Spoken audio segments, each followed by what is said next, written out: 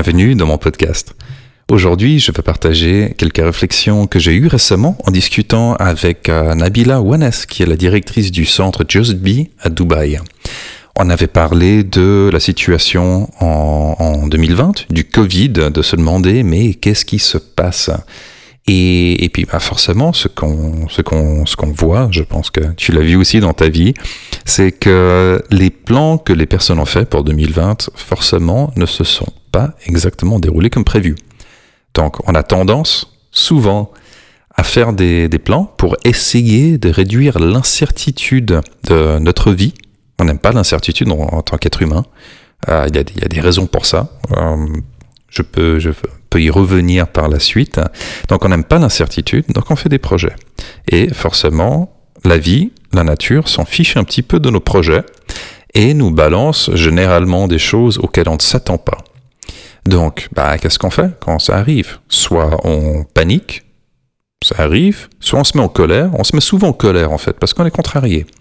En fait, la colère, c'est l'émotion qu'on ressent lorsqu'on a un objectif et qu'il y a un obstacle qui nous empêche d'atteindre cet objectif. Il faut savoir que toutes les émotions ont une fonction. Donc, souvent on parle d'émotions positives ou négatives. À mon sens, c'est pas très utile de voir les choses comme ça. Je préfère voir les émotions comme étant un tableau de bord de notre vie et de comment on réagit aux situations. Donc les émotions sont soit agréables ou désagréables. Et quand c'est désagréable, ça signifie qu'on doit changer quelque chose, simplement. Enfin, c'est soit ça, ou alors on est masochiste et on aime bien le sentiment désagréable. Et ça arrive, il y a des gens qui sont comme ça, plutôt les gens toxiques qui adorent les sentiments désagréables, qui se nourrissent de ça. Mais bon, ça c'est une autre question. Donc, on se met en colère, on est contrarié, passe à nos objectifs, et qu'est-ce qui se passe ? La vie s'en fiche, la nature s'en fiche. C'est comme quand on fait du surf, et puis qu'on n'arrive pas à monter sur la planche et que la vague continue à venir, puis on se prend des vagues dans la figure, on s'énerve, on trouve que c'est injuste, que c'est désagréable, que c'est douloureux et tout le reste, et simplement la nature s'en fiche et les vagues continuent à venir. Donc la seule question c'est, est-ce qu'on arrive à se débrouiller pour changer la situation ? Ou est-ce que ça nous convient de nous plaindre et de faire la victime et se prendre des vagues dans la figure ? Et il ne va pas de soi, il ne va vraiment pas de soi que les gens préfèrent devenir plus compétents, monter sur la planche et cesser de souffrir. Il y a plein d'avantages à continuer à souffrir. On peut faire la victime, on peut se plaindre, on peut rouspéter, on peut blâmer quelqu'un, on peut tirer la figure, on peut plomber l'ambiance avec tous nos amis. Il y a énormément d'avantages à ça. C'est pas dit, donc, que tout le monde veuille changer les choses.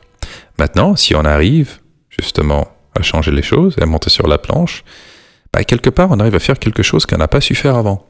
Donc, on est face à un défi. Le fait de passer le défi signifie que la prochaine fois qu'on est dans la même situation, c'est pas forcément que c'est plus facile, mais ça va être moins difficile de s'en sortir. Et progressivement, au fur et à mesure, on passe des niveaux différents, des étapes différentes. Et on devient plus compétent. Dans tous les apprentissages, ça se passe exactement de la même manière. Les gens vont apprendre à des vitesses différentes. On ne choisit pas sa vitesse. Si j'imagine, je pense que Roger Federer a appris le tennis à une vitesse que j'aurais jamais eu. Je pense qu'il est assez clair qu'il avait des dons et des compétences de fou, et il a travaillé comme un fou pour y arriver. Ça a simplement peut-être été plus vite avec lui qu'avec une autre personne, en tout cas qu'avec moi. De mémoire, Rafael Nadal, d'autres joueurs fantastiques, de mémoire, il est un peu moins doué à la base, mais il a travaillé plus. Et les deux sont grosso modo équivalents comme étant deux des meilleurs joueurs de tennis de l'histoire. Donc, quelle que soit notre habilité naturelle, on a toujours moyen de dépasser le niveau dans lequel on est, d'aller plus loin si on se donne la peine de le faire et si on est motivé pour le faire.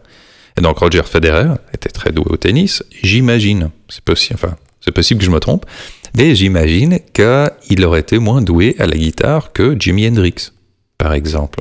Et que Jimi Hendrix aurait été moins doué au tennis. Donc à chacun ses habiletés. Maintenant, pourquoi est-ce que je parle de ça ? Parce que dans la discussion que nous avons eue avec Nabila, on disait justement que la vie nous réserve forcément des surprises. Faire des plans, ça fonctionne grosso modo tant que les choses ne changent pas trop. Et puis, comme on dit en anglais, things go according to plan. Les choses se déroulent comme prévu. Mais s'il y a des imprévus, on fait quoi ? Soit on change les plans, ou on apprend quelque part à improviser. C'est une des choses, je trouve, qui est assez intéressante avec le surf, c'est que il y a tellement d'incertitudes, puisqu'on est sur l'eau, puisqu'il y a des vagues, puisque l'eau ne réagit pas du tout comme le sol, donc on n'est pas vraiment dans notre élément, et donc il y a beaucoup d'incertitudes, et c'est à nous de nous débrouiller. En fait, la certitude, ça vient de la planche. La planche est dure, généralement, quelque part sous nos pieds, si on arrive à monter dessus. Mais la certitude vient de la planche, et la nature autour de nous, c'est la part d'incertitude. Donc c'est une sensation assez intéressante. Donc, que faire quand il y a de l'incertitude ? Soit on attend que l'incertitude diminue. Là, pour l'instant, c'est pas gagné. C'est pas gagné, on ne sait pas à quoi va ressembler la société de demain, à quoi va ressembler l'avenir. On sait que des choses vont changer, mais on ne sait pas exactement quoi. Et donc, l'idée que nous avions, que j'ai partagée, était celui de level up.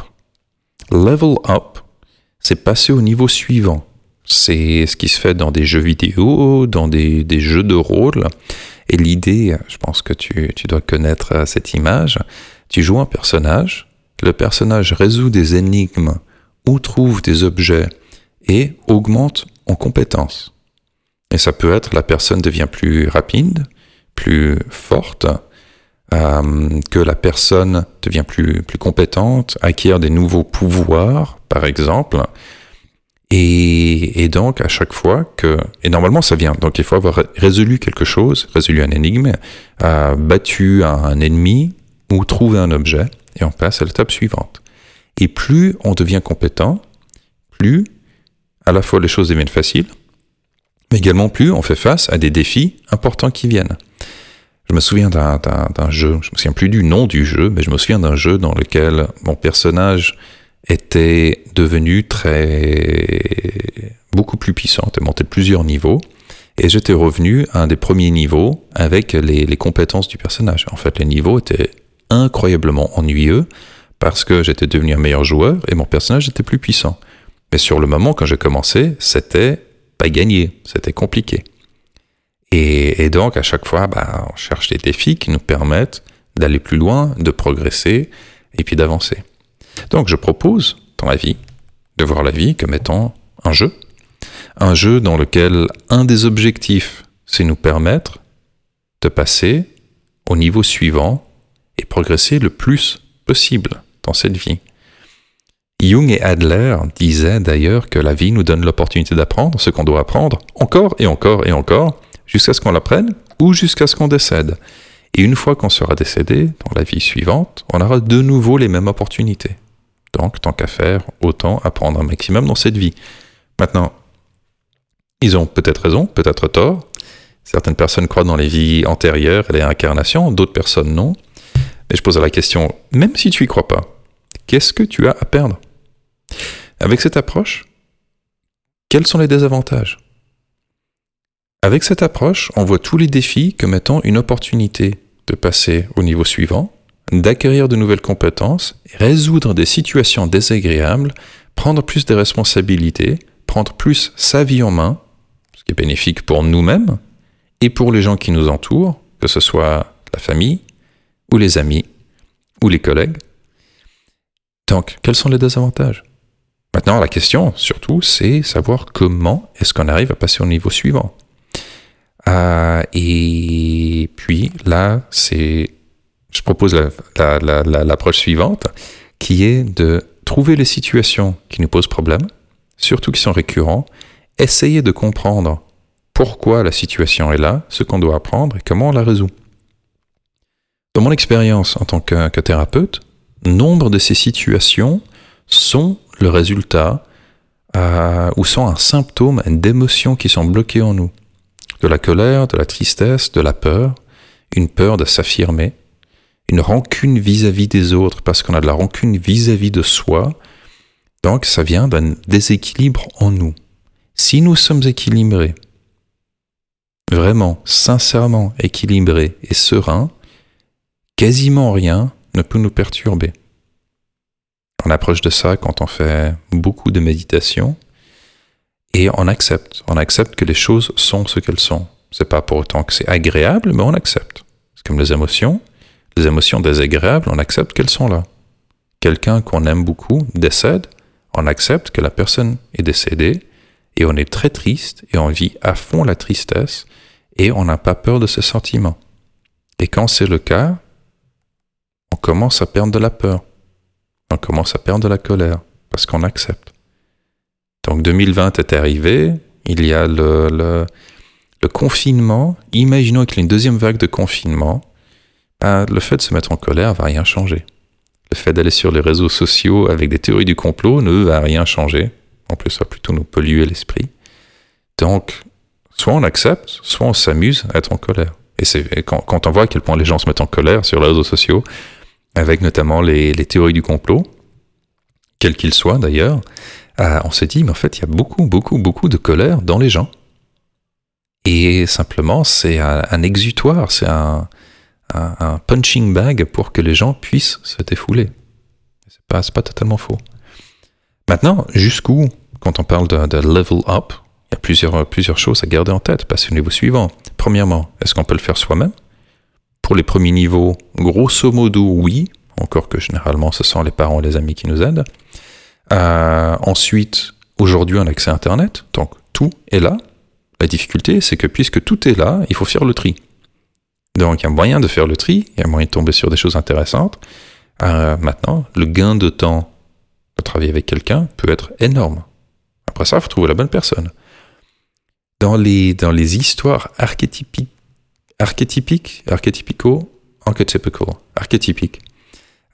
tels que Harry Potter, tels que la Guerre des Étoiles, Luke Skywalker, ou tels que le Seigneur des Anneaux. Donc c'est toujours grosso modo la même situation. Quelqu'un est dans sa petite vie tranquille, il a une opportunité de partir à l'aventure, il part à l'aventure, il trouve un allié qui l'aide à grandir, il fait face à des défis, il apprend à devenir plus fort, plus indépendant, à se réinventer, passer au niveau suivant en fait, et il revient au point de départ. Ou alors ça continue à plusieurs niveaux. Donc c'est quasiment systématiquement la même histoire. Maintenant, une chose à garder en tête, c'est que dans tous ces cas, le héros, c'est Luke, c'est Harry Potter, c'est Frodon, qui n'est pas du tout le plus fort parmi les membres de son groupe. À chaque fois, ce ne sont pas les plus forts, mais ce sont ceux qui progressent. Et ils sont accompagnés, que ce soit par Gandalf, que ce soit par Obi-Wan Kenobi, ou bien que ce soit par Dumbledore. Ceux qui les accompagnent ne font pas le travail à la place du héros. Ils montrent, ils enseignent, ils laissent faire, et ils laissent le héros parfois se tromper.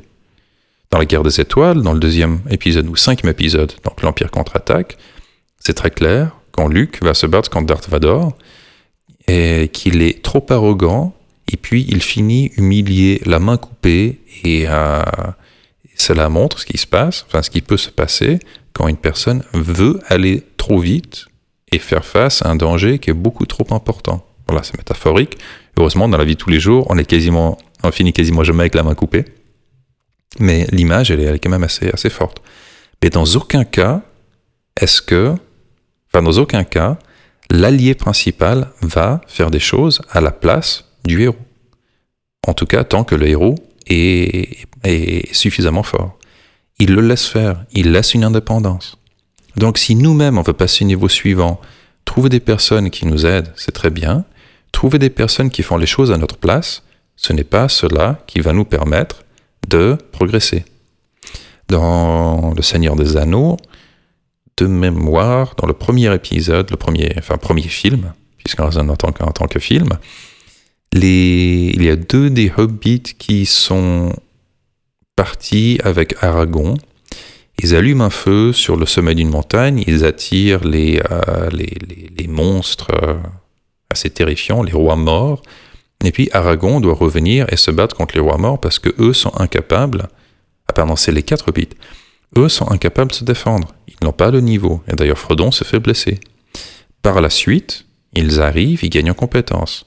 Dans le dernier film, ils arrivent tous à se battre et à se défendre et entrer en bataille, en tant que combattants tout à fait indépendants. Pas avec les mêmes niveaux qu'Aragorn, mais avec le maximum de leur niveau. Maintenant, ceci m'amène à quelques autres points importants. On a tendance à se comparer aux autres. On a tendance à se dire, Roger Federer, il est bien meilleur que moi au tennis, ça sert à rien d'avancer. D'accord ? Oui, certes. Dans l'absolu, au niveau de tous les joueurs, il est à 10 sur 10. Maintenant, si on prend l'échelle absolue de 10 sur 10, pour lui, il y est. Et dans les années 80, je ne sais plus si je le donne dans les 80, mais Pete Sampras, André Agassi et Stefan Edberg, je pense que c'était les années 90, eux étaient à 10 sur 10 pour leur époque. Donc la notion de ce qui est le meilleur change avec le temps. Et d'une part, donc je peux me comparer à l'humanité entière, mais en fait ça me fait une belle jambe. Je peux également me comparer à moi-même. Est-ce que je suis à 10 sur 10 de mon potentiel ? Est-ce que d'un point de vue, que ce soit au tennis, ou bien que ce soit au surf ou à la guitare, est-ce que j'ai vraiment atteint mon potentiel ? Maintenant, est-ce que j'ai besoin d'atteindre 100% de mon potentiel ? Peut-être que j'en ai envie, mais est-ce que ça change vraiment quelque chose ? À un moment, j'ai pas besoin d'être à 10 sur 10, mais à un moment, j'ai suffisamment de plaisir pour le faire. À la guitare, je joue bien, je suis clairement pas à 100% de mon potentiel, je suis au-dessus du minimum avec lequel j'ai du plaisir. Je suis à un niveau où j'ai beaucoup de plaisir. Je suis à un niveau où, objectivement, je joue très bien de la guitare. Ça fait 25 ans que je joue, donc voilà, j'ai mis les milliers d'heures pour le faire. J'ai objectivement beaucoup de plaisir et je peux encore progresser. Et quand on progresse, en fait, c'est une échelle logarithmique. Pour passer de 0 à 1, c'est facile. Au tennis, on prend une raquette, on prend une balle, on s'entraîne, puis en peu de temps, on a grosso modo compris la base. Pour passer de 1 à 2, c'est plus difficile que de 0 à 1. De 2 à 3, c'est encore plus difficile. Maintenant, est-ce que c'est doublé à chaque fois ? Est-ce que c'est multiplié par 4 ? Je ne sais pas. Mais je sais que l'écart entre 8 et 9, c'est pas la même chose qu'entre 2 et 3. C'est comme au tennis. Apprendre à taper dans une balle, c'est relativement facile. Apprendre à faire un service, c'est bien plus compliqué. Arriver dans le top 1000 des joueurs du monde, c'est pas très facile. C'est pas très difficile non plus, si on se donne les moyens. Mais c'est pas très facile. Mais arriver dans le top 100, c'est autrement plus difficile. Arriver dans le top 10, c'est encore plus difficile. Là, ça devient vraiment, vraiment difficile. Et arriver dans les 3 meilleurs, là, c'est très peu de monde qui a le bagage génétique pour être capable de le faire, plus l'entraînement et tout le reste. Donc, c'est intéressant de se dire que passer un certain seuil, l'effort n'est plus si important, ou plutôt, l'effort est tellement important que le plaisir que j'en obtiens ne vaut pas la chandelle. Maintenant, c'est une chose quand c'est une question de loisir et de hobby, et c'est autre chose quand c'est une question de notre vie. Tant que notre vie nous convient, c'est génial, pas besoin d'avancer. Mais quand on est dans une situation qui est frustrante, qui est contrariante, ou qu'on ne réagit pas de façon optimale, ou qu'on s'énerve à cause du Covid, à cause du confinement, ou qu'il y a quoi que ce soit qui nous dérange, ce sont des symptômes qu'il y a du travail à faire. Maintenant, disons, au lieu que ce soit du travail à faire, ce sont des symptômes qu'il y a quelque chose qui nous dérange et que faire du travail peut nous être bénéfique. Mais est-ce qu'on en a envie ? Et est-ce qu'on est vraiment prêt à perdre les avantages que nous avons, à savoir pouvoir se plaindre et faire la victime ? La réponse n'est pas évidente. Dans tous les cas, je suggérerais de voir la vie comme étant comme dans un jeu vidéo, de voir les différents niveaux et simplement se poser la question. Le niveau auquel je suis aujourd'hui, est-ce qu'il me convient? Est-ce qu'il me permet d'avoir la vie que je veux? Et si je passais au niveau suivant, est-ce que cela pourrait être intéressant pour moi et pour mes proches? Et si oui, c'est quoi mon plan pour y arriver? Si mon plan pour y arriver, c'est passer des heures sur YouTube et Facebook et je ne sais quoi, ça peut fonctionner. Et là, simplement, c'est se demander quelle est la probabilité que ça fonctionne, quel est le temps que je dois passer et quel est l'effort que je dois investir. Parce que m'apprendre à jouer au tennis avec des vidéos YouTube, je suis sûr que ça fonctionne. Et je suis également sûr que ça va beaucoup plus vite quand on engage un prof de tennis. Maintenant, certaines personnes aiment apprendre seules. Dans ce cas-là, c'est génial. Et d'autres personnes vont se dire, bon, au lieu de passer X heures à faire ça, je peux progresser plus vite à un niveau satisfaisant pour commencer à avoir du plaisir en faisant des matchs. Même chose pour la guitare.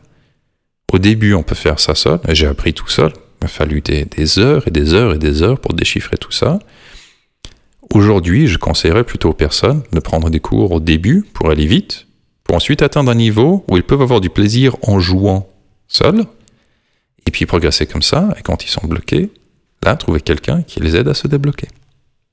Donc, voilà le concept de level up, de passer au niveau suivant. Quelques réflexions par rapport à ce concept, comment l'appliquer. Et puis, oui, à toi de voir quelle est ta stratégie. Est-ce que tu es à un niveau qui est satisfaisant, qui te convient?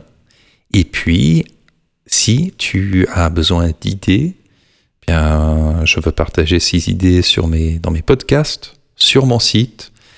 Alors, n'hésite pas à y plonger. L'objectif que j'ai, c'est d'aider un maximum de personnes. Et puis, que quand je travaille avec des gens, qu'ils aient déjà un maximum d'informations pour qu'on puisse aller plus vite. Et d'ailleurs, je devrais aussi mentionner que, pour ma part, c'est quelque chose que j'ai fait. Donc, j'étais coincé dans la vie. Je sentais que je me prenais un mur. J'imaginais que si ma vie ne changeait pas dans les 6 prochains mois, que en fait, cela me faisait vraiment très peur. Donc, j'ai décidé de tout changer. Et en chemin, j'ai rencontré des personnes qui, moi, m'ont aidé, qui, moi, m'ont permis de passer au niveau suivant, en travaillant notamment avec les cosmo-énergies, avec la thérapie sur le corps, qui ont partagé des idées avec moi, donc vraiment qui m'ont permis d'avoir des gros changements qualitatifs dans ma vie. Et maintenant, c'est à mon tour de partager ça avec d'autres.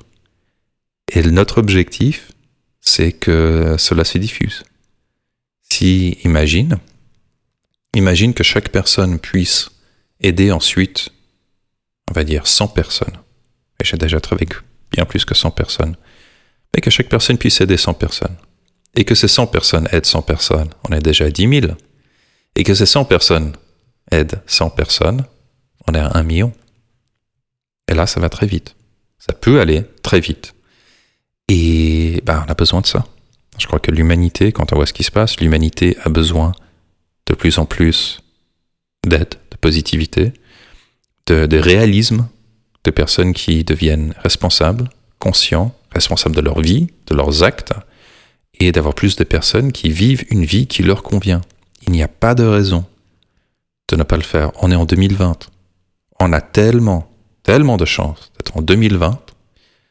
Imagine, puisque je te tutoyais, imagine le confinement avant Internet. Genre, c'est quoi, 36-15 coronavirus? Imagine le confinement il y a 100 ans. D'ailleurs, il y a 100 ans, on a eu droit à la grippe espagnole qui a tué, de mémoire, plus de monde que la Première Guerre mondiale. Et c'était dans des endroits, c'était un tiers de la population. C'est inimaginable. Aujourd'hui, on a tellement de chance. Et en même temps, on fait face à des nouveaux défis. Et on a besoin de plus de personnes. Donc, quoi faire? Premièrement, toi, occupe-toi de toi-même. Passe au niveau suivant. Arrive à un niveau qui te convient. Et ensuite, inspire les autres à faire de même. Ça signifie pas faire les choses à leur place. Ça signifie les inspirer, prêter main forte quand c'est nécessaire, et leur faire confiance et les respecter. Voilà. Merci beaucoup de m'avoir écouté. Et je me réjouis de te parler bientôt, d'avoir du feedback. Si tu trouves que c'était utile, si tu trouves qu'il y avait quelques concepts utiles, je suggère que tu les notes quelque part. Ça permet de bien les ancrer, que tu y réfléchisses. Et n'hésite pas à partager les concepts. Soit le podcast si tu penses que ça valait la peine, ou si tu penses que, là je vois que je suis à 25 minutes, que c'est long à partager simplement les idées principales. Ce qui m'intéresse, c'est que ces idées soient diffusées un maximum. Si ça revient vers moi, c'est bien. Si c'est pas le cas, c'est pas grave, je m'en fiche. Ce qui importe, c'est que les idées vivent, que les idées circulent, et puis que nous puissions utiliser ces idées pour que un maximum, on passe ensemble au niveau suivant. Voilà. À très bientôt. Bye.